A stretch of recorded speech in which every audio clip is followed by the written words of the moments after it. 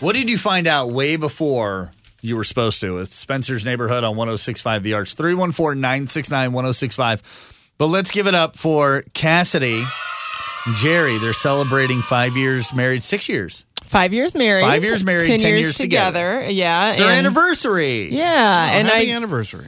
Was excited because I had ordered his gift. I thought I had hid it well. And then I realized he found the gift. But he did the best thing. He unwrapped it. It wasn't wrapped in packaging, but he unrolled everything, looked at all of it, wrapped it back up, put it away, and didn't say anything to me. Yeah. Do you think he accidentally stumbled on to it? He accidentally stumbled onto it. Was like, oh, but that was the moment where he should have just looked in the bag, put the bag back on the shelf, but instead he opened it all up. He opened everything then. Yes, and didn't tell me. But then when they actually did the gift exchange, he then wasn't too enthused. He was kind of No. I called him out. I straight up realized that he found it. And I said, you found your gift, didn't you? He's like, yeah. I was like, okay, well, I was like, happy anniversary, I guess. He's like, thanks. I was like, do you like your present?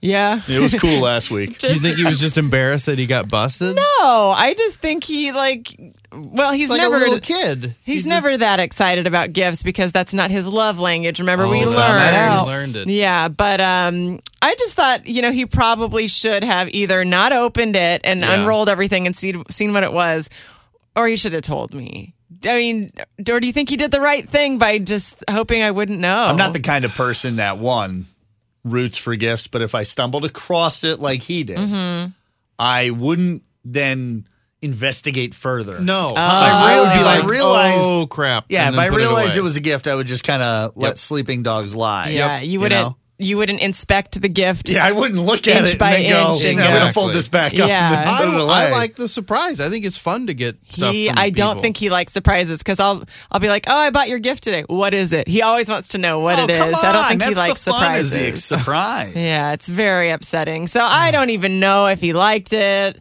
I have no idea. I think don't you want to get inside that head and just go the moment that he opened it up and realized what it was, what did he think?